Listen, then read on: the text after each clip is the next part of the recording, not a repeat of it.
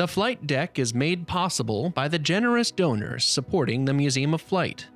You can support this podcast and the Museum of Flight's other initiatives across the United States and the world by visiting museumofflight.org/podcast. Hello there and welcome to The Flight Deck, the podcast of the Museum of Flight in Seattle, Washington. I'm your host, Sean Mobley. Today we're talking about one of the most commonly asked about topics in our space exhibits. How do astronauts go to the bathroom? The Museum of Flight has a space toilet on display in our Charles Simonyi Space Gallery, in addition to the very unique tours to the inside of an actual NASA Space Shuttle trainer that show where the bathroom would have been in the crew compartment. To learn more about this, I sat down with Museum of Flight staff member Brenda Mant, one of our Space Shuttle experts who organizes and leads visitors on tours through the Space Shuttle trainer crew compartment. After hundreds of these tours, I'll just say, if you've got a question about space toilets, she's probably heard it before. Now, a quick heads up, we are talking about toilets here and what goes in them with candor. So if you don't want to hear about this natural biological function, then you'll want to skip this episode, or maybe just don't listen while you're eating your lunch. This episode is part one of our conversation, where Brenda shares about the early trials with human waste in space during the Mercury, Gemini, and Apollo programs. The crew compartment is about 200 square feet, which is the size of a very small apartment. Typical Seattle apartment. Yes, like a shoebox apartment. And that 200 square feet is split between two floors. So it's a very cramped space. Because of this spacing issue, we allow no more than 6 guests on a tour at a time with 2 tour guides, since only about 4 people can fit on the flight deck at a time. So we divide the tour into 2 sections, the mid-deck and the flight deck, where we go over the essentials of each area. And one of the essentials on the mid-deck is the space toilet. That's a pretty common question, isn't it? It's actually how we end every single mid-deck tour, because the toilet in the space shuttle is right next to what they call the interdeck access aid, which is just a ladder. So if we have 2 tour guides in a tour, the person on the flight deck can see when the mid-deck tour is done when we close that toilet door. The history of space toilets turns out to be pretty interesting. After all, it's something everyone has to do. Yes. How did this all get started? Did the first people who went to space in the U.S. program even have a toilet? No, they did not. In fact, the first toilet was not until the first space station on Skylab. Now, they did have accommodations for using the restroom in space, but not actually on the very first mission. Alan Shepard's very first Mercury mission was projected to only last about 15 minutes, and it did. And so they didn't give him anything that he could do to use the restroom with. They failed to account for the hours and hours that astronauts spend in the pod on the launch pad. And so after about 4 hours of sitting in the Mercury capsule on the launch pad, Alan Shepard realized he had to go to the bathroom, and they wouldn't let him out of the Mercury capsule, and so he just went. We think of our astronauts as these heroic figures, and here he is. Yeah, probably not the greatest experience there. They certainly learned from that, though.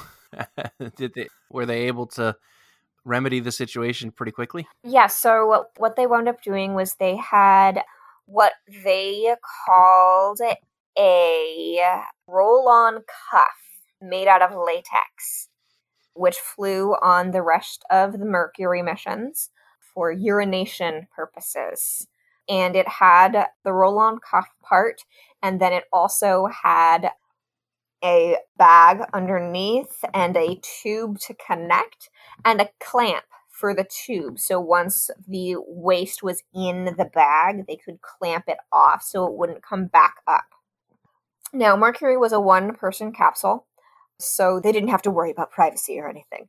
And they kept using these roll-on cuffs pretty much until there were space toilets. So through Mercury, Gemini, and Apollo.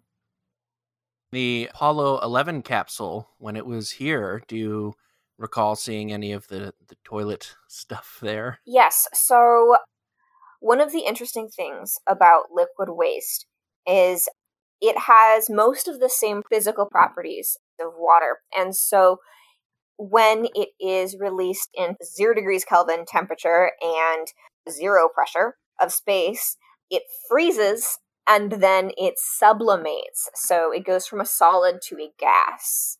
They would jettison their liquid waste overboard, starting in Gemini. They call it Constellation Urion because it would freeze and get all sparkly and then it would just disappear. Such beauty. Yes. They thought that it was incredibly beautiful. And if you paid close attention on the Apollo capsule when it was at the museum last summer, you could have seen the ports that they jettisoned their liquid waste through. Yeah, it was interesting to learn about those because it must be a pretty complicated system. It's one of those things that you think, oh, it must be easy, but they need to maintain a seal on the capsule so that, nothing else goes out except what is intended. Then you also have the problem of the waste freezing before it can reach the end of the tube, as it were, to get out. Yeah, so I haven't studied how that works on Apollo extensively, but on the space shuttle, they actually had heaters lining the tubes so that the liquid would not freeze as it exited the space shuttle. So in Mercury, they used the roll-on cuff. Yes. And then by the time they'd gotten to the later programs, Gemini and Apollo, they're now using that, but then jettisoning what is collected out instead of collecting it and taking it back down. Right. I couldn't find very much data on Mercury. They were not originally designed for liquid waste, but it was not a reusable capsule, so it's possible that later versions of the Mercury did have the ability to jettison liquid waste. Once you started getting into those later programs, it stopped being a solo operation. How did that change things, if at all? It didn't. Did people just get really comfortable with each other? They just got to be besties. The biggest change between Mercury and Gemini and Mercury and Apollo is suddenly the missions were lasting longer than 24 hours. The longest Gemini mission was 34 hours. What they were dealing with, starting with Gemini, was the possibility of solid waste. Whole new part of the equation, then. Yes, a whole new part of the equation. Solid waste is perhaps even less pleasant than the liquid waste. They didn't really have a huge infrastructure for dealing with solid waste. Basically, what they had was a little bag with some stickum on the open part that they would attach to their butt, and then they would go, and they often had separation issues because there's no gravity to help pull the waste away from your body. They also had a finger cuff so that they could scrape things into their bags with stickum, which later came to be known as Apollo bags. Did stuff ever get out? Imagine with zero gravity like that. It's just a whole mess. Yes, actually. So there were occasionally some issues with waste escaping. On Apollo 10, which took place in May of 1969, if you go and you look on the transcripts for that mission, you'll see the astronauts talking about a floating turd and repeatedly disavowing that the turd could possibly be theirs because it isn't sticky enough. Hey, this is Sean, briefly interrupting the interview to share some of the actual audio of the Apollo 10 mission. There are 2 recordings that were made of astronauts during the Apollo missions. There was the one that you might be familiar with through Mission Control that was official and everyone knew it was going to be broadcast out to the American public. So it was kept squeaky clean to be consistent with the astronaut image. There was also a second recording made of the internal communications between the 3 astronauts in the command capsule. This one was not meant to be broadcast out, so while most of it is a lot of technobabble as they execute their missions, there's also a lot of very colorful, un-astronaut-y language and discussions that took place. Here's a clip of the Apollo 10 astronauts on this second recording talking about, shall we say, an unidentified flying object one of them found floating inside the capsule.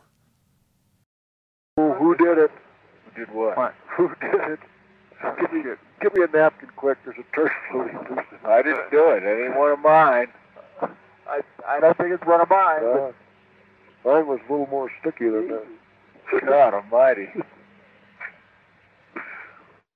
Here's another goddamn turd. What's the matter with you guys? Here, give me a... Was it just floating around? Yeah. Now, tied into this, though, did NASA also kind of try to carefully control their diets to make this as minimal as possible? Yes, they did. In addition to it being extremely gross, there was also the onerous task of massaging your feces with a decontamination pill inside of the bag with it to ensure that it's going to kill all of the bacteria and it isn't going to make anybody sick. And so the astronauts really, really, really hated it. And as a result, they would eat a really, really high fiber diet before they would launch so that they could put off pooping as long as possible. And then once they were in space, they also had specialized diets that would make it easier for things to happen. Is that still relatively true today? They do still have specialized diets that they have on board the International Space Station, and they also had specialized diets on board the Space Shuttle, which is mostly to ensure that your digestive tract stays healthy and continues to function properly without the assistance of gravity. But I do not know if they still try to avoid pooping for as long as possible. Since they're launching in Soyuz, I would assume that they try to avoid pooping while they're on Soyuz. So the first toilet doesn't come around, you said, until Skylab, which is in the 70s. Right. Skylab was the first United States space station, and it had astronauts on board between 1973 and 1974. It burned up in atmosphere in 1979.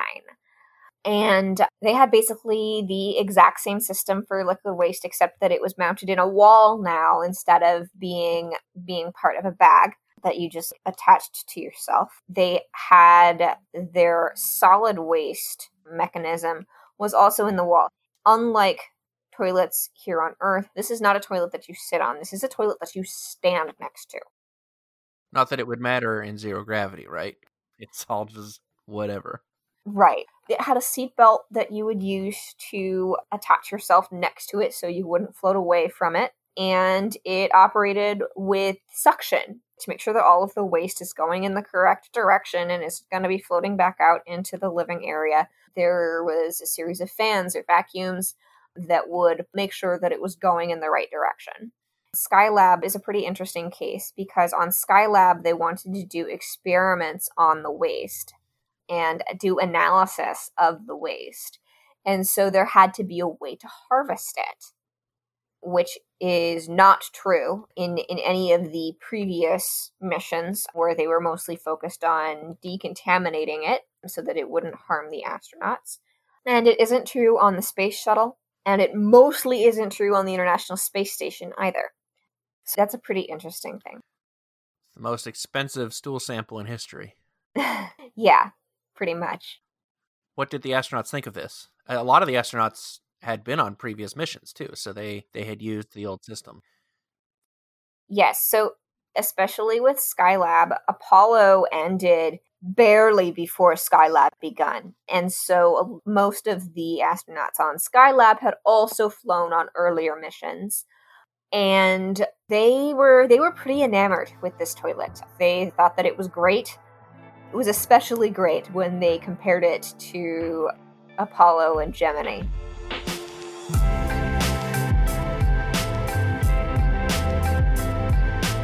Thank you for tuning in to this episode of The Flight Deck, the podcast of the Museum of Flight in Seattle, Washington. Special thanks for those who have continued to support the museum and the podcast financially. For details on how to keep the podcast going, head to museumofflight.org/podcast and click the Support the Podcast button. I hope you found this conversation with Brenda illuminating, if nothing else. We got a lot of questions about space and bathrooms, and that makes sense because everyone's got to do it at some point. And so it's one of those things that's pretty fun to talk about because truly, just about every human on Earth can relate to it. In the next episode, I will be joined again by Brenda to talk about some of the more modern tech with space toilets, including the toilet on the space shuttle used until very recently, and what happens for bathroom situations on the International Space Station. If you want to tour the NASA full fuselage trainer in person at the Museum of Flight, as we release this episode, the museum is open in a very limited capacity as a result of the COVID-19 pandemic. So sadly, the trainer is off limits right now, but keep your eyes on museumofflight.org for the most up-to-date details on reopening, how to get your tickets, and what will be open when you visit. Eventually, you will have a chance to walk around inside the trainer for yourself. In the meantime, you can check out our fully walkable 3D scan of the Space Shuttle trainer on our website, and I'll put a link in the show notes. This is more than just a 3D panoramic view. You can actually click around and virtually walk through the space. If you like what you heard, please rate and review the podcast on Apple Podcasts or wherever you downloaded us from. You can contact the show at podcast@museumofflight.org. And until next time, this is your host, Sean Mobley, saying to everyone out there on that good Earth, we'll see you out there, folks.